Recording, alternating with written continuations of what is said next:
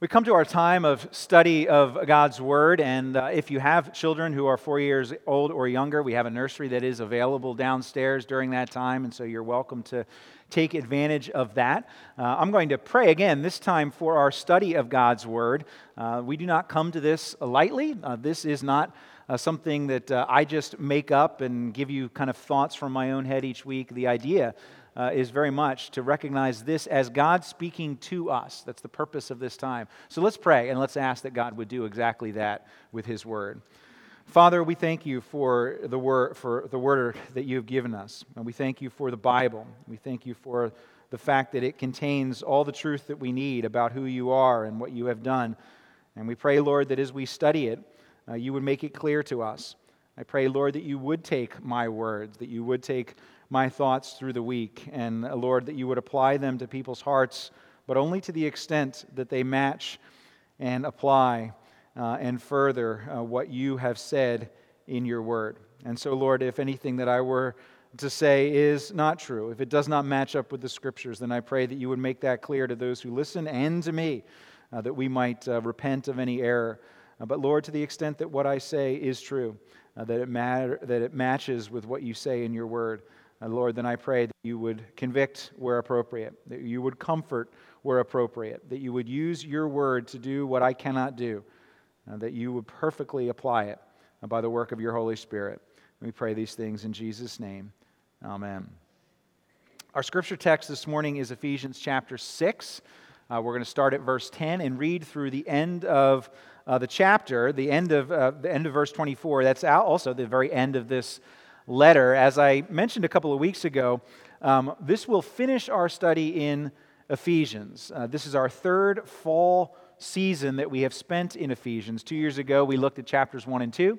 Last fall, we looked at chapters 3 and 4. And this year, we have been looking at chapters 5 and 6. And today, we finish that off. So let me ask you to stand, if you're able, as I finish reading from the book of Ephesians. And when I'm finished, I will make the declaration that this is the word of the Lord and ask you to respond by saying, "Thanks be to God." Ephesians chapter 6, starting at verse 10. Apostle Paul starts off by saying, "Finally," he's ending his letter, "finally, be strong in the Lord and in the strength of His might. Put on the whole armor of God, that you may be able to stand against the schemes of the devil. For we do not wrestle against flesh and blood, but against the rulers, against the authorities, against the cosmic powers over this present darkness, against the spiritual forces of evil in the heavenly places. Therefore take up the whole armor of God, that you may be able to withstand in the evil day, and having done all, to stand firm. Stand therefore, having fastened on the belt of truth, and having put on the breastplate of righteousness, and as shoes for your feet, having put on the readiness given by the gospel of peace. In all circumstances take up the shield of faith, with which you can extinguish all the flaming darts of the evil one. And take the helmet of salvation and the sword of the Spirit, which is the Word of God, praying at all times in the Spirit, with all prayer and supplication. To that end, keep alert with all perseverance, making supplication for all the saints. And also for me, that words may be given to me in opening my mouth boldly to proclaim the mystery of the gospel, for which I am an ambassador in chains, that I may declare it boldly as I ought to speak. So that you also may know how I am and what I am doing, Tychicus, the beloved brother and faithful minister in the Lord, will tell you everything. I have sent him to you for this very purpose, that you may know how we are, and that he may encourage your hearts. Peace be to the brothers, and love with faith from God the Father and the Lord Jesus Christ. Grace be with all who love our Lord Jesus Christ, with love incorruptible. This is the word of the Lord. Please be seated. Following the Great War, what we have come to know as World War I, and the first Armistice Day, what we have come to celebrate and just celebrated again on Friday as Veterans Day, there was a great movement in the 1920s and the 1930s, most strongly apparent in Europe, a movement of radical pacifism. It's understandable why. Europe suffered horrifically during that Great War, and there was an understandable desire to never, ever experience something like that again. And so you had people making pledges, pressuring nations to make pledges, that regardless of the circumstances, they would never enter into armed conflict again. Eric Remarque's 1928 novel, All Quiet on the Western Front, dozens of other authors and poets, they all pined during that period for a world of peace after having experienced the horrors of war. But can that be? Is that possible? It's remarkable how much war imagery there is in the Bible. And it's not just in the Old Testament. It's not just in the conquest of the Promised Land or David and Goliath or the wars of the kings. It's not just there. The imagery in the New Testament is in front of us all the time. It's in front of us in what we just read. All this fighting and wrestling and armor, swords and shields and helmets and all that kind of stuff. Why would Paul end his letter to the Ephesians like this? Sounds almost depressing way to end a letter that has been about the beauty and the glory of the reconciliation that God brings to the world. And yet he ends with, be prepared to stay fighting. What is Paul doing? Paul is acknowledging a reality about life that we have to confront. And then he gives us the tools for how to deal with that reality.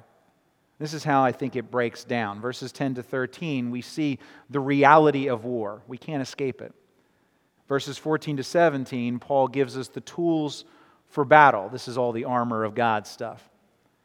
And then in verses 18 to 20, Paul talks about prayer, which in his life as war kind of imagery is the link to headquarters. And then finally, Paul gives us some final greetings at the end, highlighting the band of brothers alongside whom he fought. So you have 4 points then. They're listed in the bulletin. The reality of war, the tools for battle, the link to headquarters, and the band of brothers. Now first, let's look at the reality of war. Life is a war. It is a battle. Too often in this world in which we live, it does take the form of physical violence, but that's not, of course, what Paul was primarily talking about. He's talking about actually a bigger war, a more sweeping war, a more dangerous war. Believe it or not, a war with far greater stakes. And he cites the need for strength. That's what he says in verse 10. He tells the Ephesians, be strong in the Lord. It's actually best understood in the passive voice. Be made strong in the Lord. Because our strength, he wants us to know, doesn't come from ourselves, it comes from God. But one way or the other, there is a need, he's clearly identifying, for strength, for preparing oneself for battle of some kind.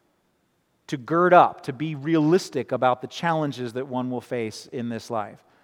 And those challenges, he says in verse 11, come from the devil and from his schemes.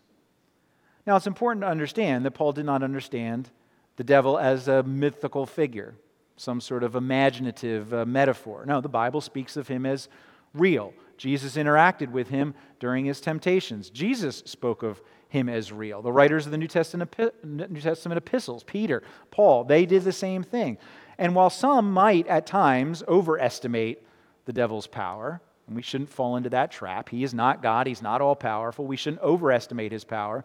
But Paul seems to be more concerned with us underestimating him, just writing him off, acting as if everything is just fine, that there is no greater cosmic battle that's going on. And Paul says, no, you'd better be ready to stand against his schemes.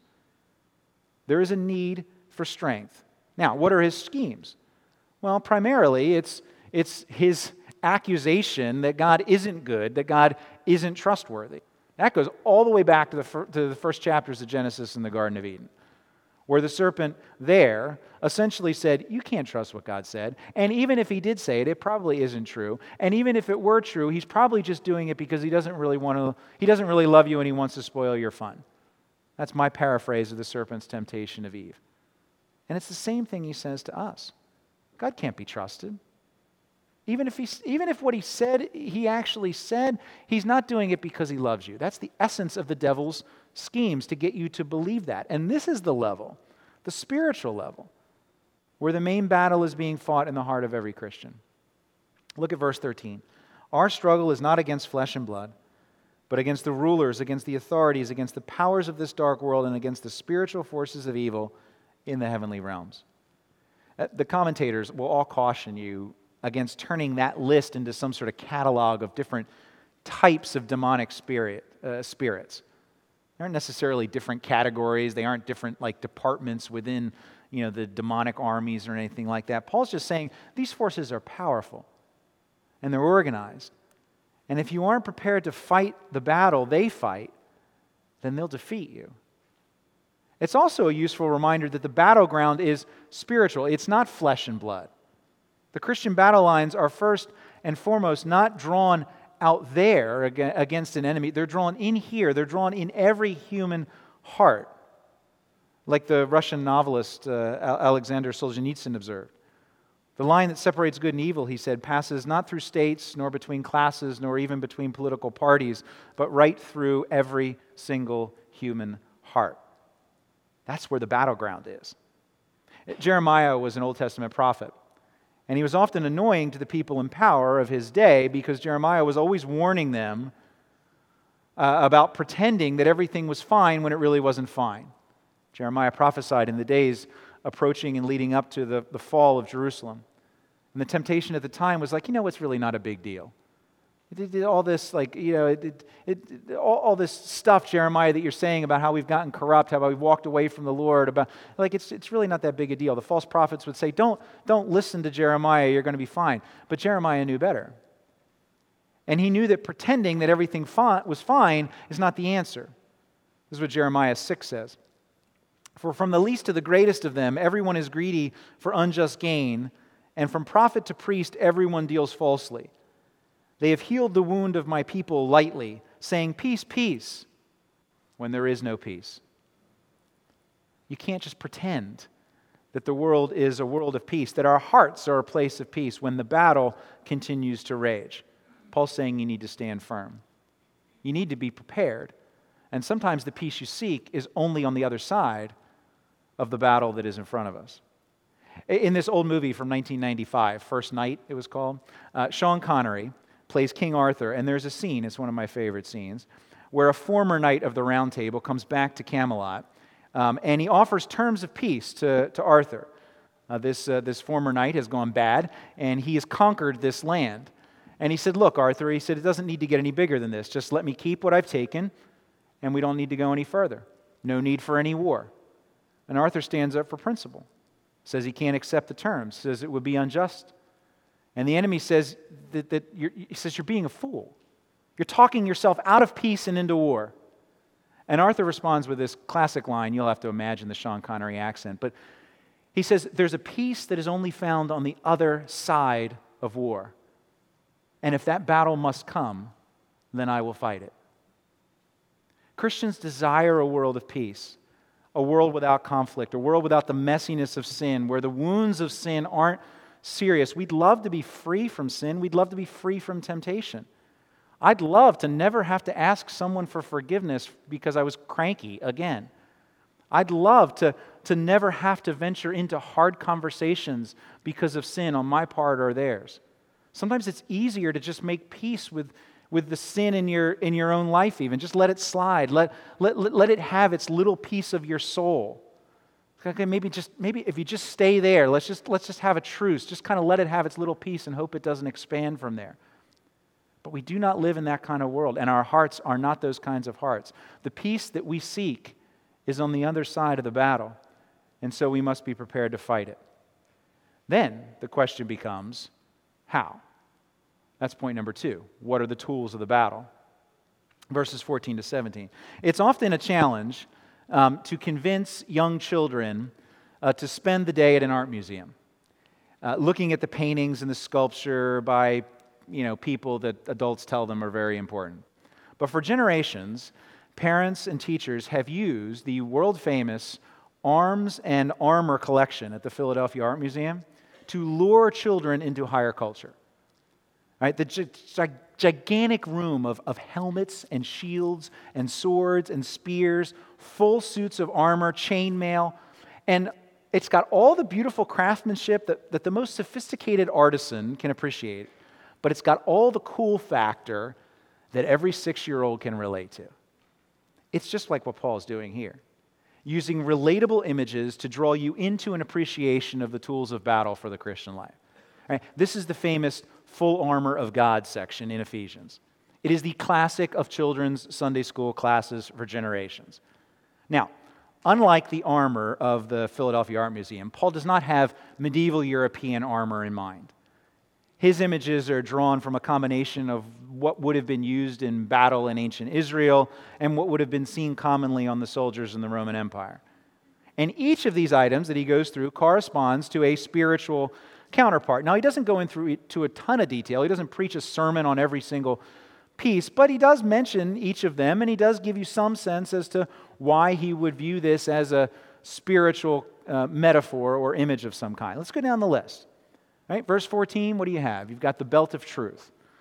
And this is probably more than what we think of as a belt. It's probably more like an apron that a soldier would wear underneath the armor. The purpose of the belt or the under apron that would need to be fastened was to hold everything else securely in place. And that's what truth does for us in the fight of faith. It holds everything together, keeps it in place. It keeps us grounded. It keeps us, to use the image that Paul used back in chapter 4, it keeps us from being tossed to and fro by human cunning, by craftiness, by deceitful schemes. How do you fight those things? How do you fight deceitful schemes? Well, the first thing you need to do is you need to fasten the belt of truth so that nothing else shifts around.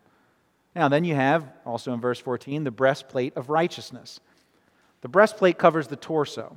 Right?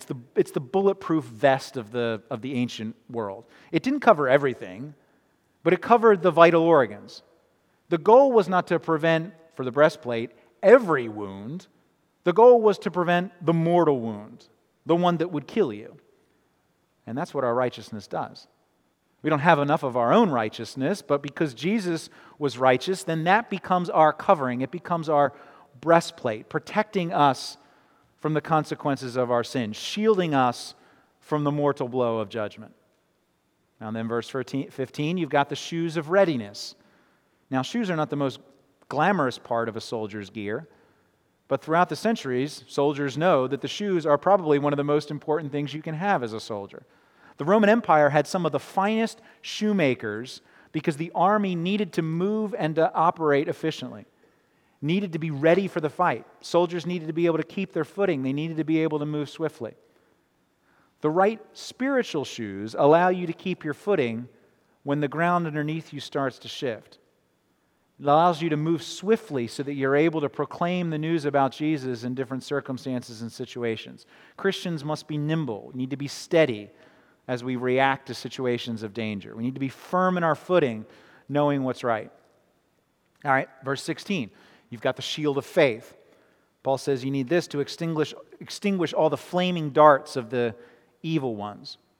Now, there were several types of shields that were used by the Roman legions, but the word used here is specifically the word that's for the big shield, the one that was almost like a small door, about 4 feet tall, 2.5 feet wide. And this, interestingly enough, was not the ideal shield for solo combat because it was heavy, it was hard to move. This was the shield that would be used when you stood side by side with other soldiers. See, in the Christian life, when the attacks come and the spears start flying and the arrows are in the air, we're to stand side by side to lock our shields together. Verse 17 tells us about the helmet of salvation. 1 Thessalonians 5, Paul uses the exact same image. He says, put on a helmet, the hope of salvation. The hope of salvation. And that helps us understand what he's talking about here. Part of our protection in the spiritual battle now is looking to what is in front of us, the hope that is to come. We will be rescued. Our salvation is assured. Verse 17, the sword of the Spirit. This is the last one. And as many people have noted, this is the only offensive weapon that's noted, and this is the Word of God. This is what Jesus used when he battled the temptations of the devil in the wilderness. He used Scripture. Satan tempted him, and he came back with the Word of God. That's what we need to use as well. The Bible and the good news that the Bible contains. That's how we attack the arguments. It's how we attack the philosophies that stand against us. In a world of confusion, in a world that's constantly shifting, the Bible brings clarity. It tells us who God is. It tells us who we are. It tells us what's gone wrong with the world. It tells us how what's gone wrong can be made right again. That is our offensive weapon. And that's the armor of God. Quick summary for all the good Sunday school posters for the kids, but the picture actually is not complete if we envision ourselves putting on the armor ourselves alone. I mean, oftentimes that's where the Sunday school lesson ends. It ends with, okay, kids, put on the armor and be strong and be tough. The foundational image, though, of a warrior in the Old Testament was not the Israelites. The foundational image of a warrior was God himself. the King of glory. Psalm 24 puts it like this: who is this King of glory? The Lord, strong and mighty, the Lord, mighty in battle. And the reason that God steps in to be the one mighty in battle is because that no human is either worthy of or capable of being the protector and the rescuer of his people. That's what the prophet Isaiah in Isaiah 59 said. Even picking up on some of the same armor imagery that Paul uses here. Isaiah is talking about the injustice of a world that's in rebellion and how that displeases the Lord. And then this is what Isaiah says, Isaiah 59, 16 and 17. The Lord saw that there was no man and wondered that there was no one to intercede. Then his own arm brought him salvation, and his righteousness upheld him. He put on righteousness as a breastplate. He's talking about himself, or in some sense you may see a prefiguring of the Messiah here. He put on righteousness as a breastplate and a helmet of salvation on his head. The Lord is our leader. He ultimately is the one who wears the armor. And we need that. C.S. Lewis, who was a veteran himself of World War I, a survivor of the trenches, and went on to become a part of the generation of authors struggling with issues of war while still longing for peace. But Lewis came to realize that you can't just simply wish peace into existence. And ultimately, Lewis, whose conversion to Christianity informed his thinking greatly, ultimately Lewis understood that when a people can't fight for themselves, they need a king.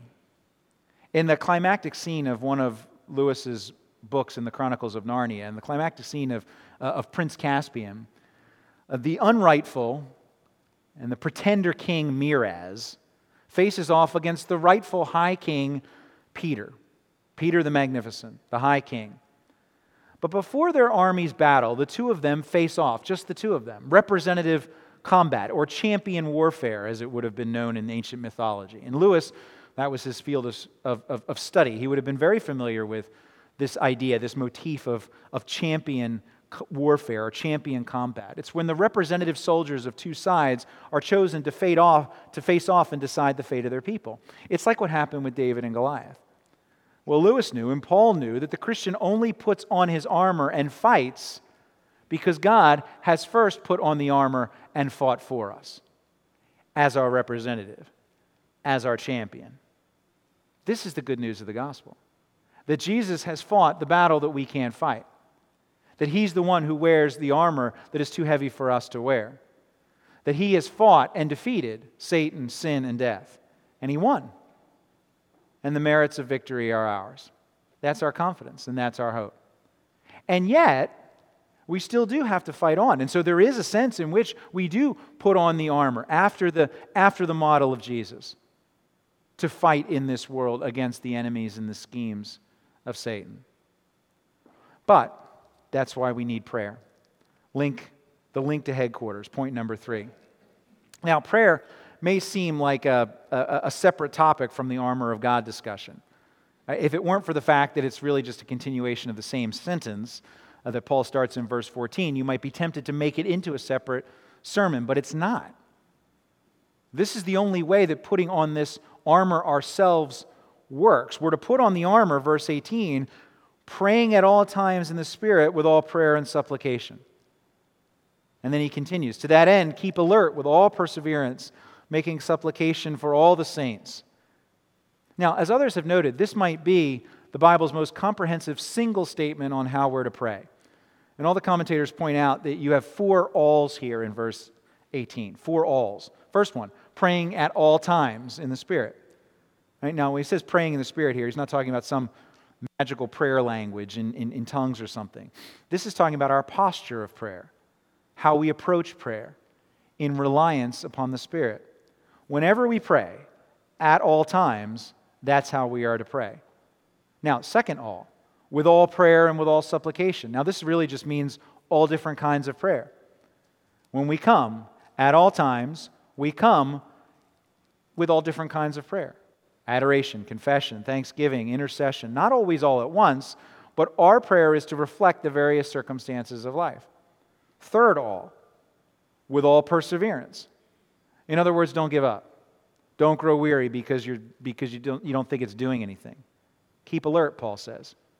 You can't get weary in a war zone. Prayer helps you do that, helps you stay alert and awake. Last all, for all the saints. This tells you who to pray for. Now, it doesn't mean that you can't pray for yourself, that you shouldn't pray for yourself. There's times when you should. It doesn't mean that you can't pray for people who are not in the church, even people who don't know about Jesus yet. Of course you should. But it does mean that in war, we pray for one another. Right? We sacrifice ourselves even for our brothers in order to keep those lines of communication open. That's what Navy SEAL Michael Murphy did in 2005 in Afghanistan. Lieutenant Murphy was with 3 other SEALs when they were surrounded by the enemy, and their situation was so grim that Murphy knew their only hope was that if they could contact headquarters and give them their location. The problem was the communications petty officer had been wounded, and so Lieutenant Murphy was the only one who was able to operate the gear, but the only way they could get a clear signal was for him to go out into the open in clear line of fire of the enemy. So that's what he did. Exposing himself in order to get a clear signal to call in their position from headquarters and request assistance. The wounds that he suffered for his act of bravery ultimately cost him his life and earned him the Congressional Medal of Honor. But it points us to a principle about prayer and the importance of prayer that we need to keep in mind. It's a principle I first learned from John Piper years ago in his book, Desiring God. In his chapter in that book on prayer, Piper says that unless we understand that life is war, we will not understand what prayer is for. You get that? Kind of rings, right? Until we and unless we understand that life is war, we will not understand what prayer is for. What Piper says is we too often think of prayer as sort of like a domestic intercom that we use to call the butler to bring down more drinks and pillows so that we can enjoy ourselves. He says, but prayer is not a domestic intercom. Prayer is a walkie-talkie for warfare. It is what we use to call to headquarters for reinforcements in the midst of the battle, even at great cost. We use it wrongly as an intercom, and then we wonder why it doesn't work. But if we use it rightly, then we will see its true purpose, and we will see the general respond. Piper puts it like this. He says, following Jesus will inevitably lead us into severe conflict with evil. The evil will surround us, attack us, threaten to destroy our faith. So God has given us, he says, a transmitter. If we go to sleep, it will do us no good. But if we are alert and call for help in the conflict, the reinforcements will come, and the general will not let his faithful soldiers be denied their crown of victory. That's what prayer is for. It is our link to headquarters. Now, last point, the band of brothers. And here I'm capturing verses 21 to 24, the seemingly separate, just sort of tag-on greetings and blessings that Paul uses to close the letter. But they're not separate, and they do very much connect with what he was just saying. These are tender moments, these closing greetings of Paul's letters. These are reminders that Paul was not just writing disconnected theology. He was writing to real people, people he knew, people whom he considered to be brothers in arms. The term band of brothers was made popular by Stephen Ambrose's book and the subsequent television series about Easy Company, the Airborne's 506th Regiment during World War II. But the term actually goes back to Shakespeare, this play King Henry V, where King Henry is addressing the troops in a rousing St. Crispin's Day speech before the great battle. And this is what Shakespeare has King Henry says, "From this day to the ending of the world, but we in it shall be remembered, we few, we happy few, we band of brothers." It's battle imagery. And Paul uses the term here. We can't completely disconnect it from what he's just been saying. The footnote will point out rightly that the word brothers that's used in verse 23 is the universal term, includes both men and women. It is all of us who are fellow combatants in this battle. There is a closeness and there is a connection that come when men and women battle together in the struggles of life. When we fight with each other and for each other for our marriages. When we fight and struggle together in our parenting. When we face addictions together. when we confront sin together, when we bring meals to one another when we're hurting, when we cry together at funerals, when we rejoice together at weddings. And it goes back to what we briefly mentioned. We were talking about the shield of faith in verse 16. We are not intended, no matter how spiritually mature we think we may be, to fight this war alone. Sinclair Ferguson, in his book on Ephesians, points out that many of the spiritual giants of history, John Bunyan, Charles Spurgeon, would describe their experiences of extreme doubt, the unworthy, the even blasphemous thoughts that would enter into their minds at moments of weakness. And he said how they would cry out at those moments for others to help them, to believe at those moments when their belief was lacking. When we're alone, the believer will panic. Guilt can overwhelm us and we can lose our footing. What are we to do? We fight as a team. We turn to those around us and we say, raise your shield of faith over me. Pray for me that I might be protected. Speak the words to me that I know in my head but do not feel in my heart right now. And hold me up while I am weak. You feel weak this morning? Like you can't continue the fight? Like you're alone? When the fight gets hard, remember what's ahead. My children have been listening to a series of books called The Green Ember. Kind of classic fantasy fare set in this mythical land of Natalia. And you got rabbits with swords. That's kind of it's communities of rabbits, and then rabbits with swords, and they fight for freedom as evil descends upon the land. We started the third book the other night listening, and it's a particularly bleak time for the good guys at the beginning of book 3. The good Prince Lander is asked, "Are you afraid?" And he admits yes. He says, "But then I remember what Captain Blackstar told me.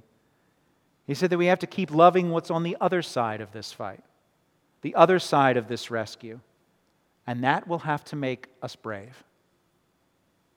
When it gets hard, when you're afraid, remember what the captain has told you, your champion who has gone before you. He has told you to take heart. In this world you will have struggle, but take heart because he has overcome the world. He has defeated the enemy. Remember that. Look to the other side of this fight, the other side of the rescue that has been made ours because of that champion, and that can make us brave. Let's pray. Father, thank you for what you have done for fighting the battle we cannot fight, for giving us the tools and the connection to be able to fight this fight of faith in this broken world. Thank you that we are not alone. Whether we serve here in central New Jersey, whether we serve across the globe in Italy, you are our God. You are our fortress to whom we can run. You are our champion who has fought for us. When the battle seems scary, help us to look to you. Help us to hold one another up. Help us to remember that you are for us. We pray these things in Jesus' name. Amen.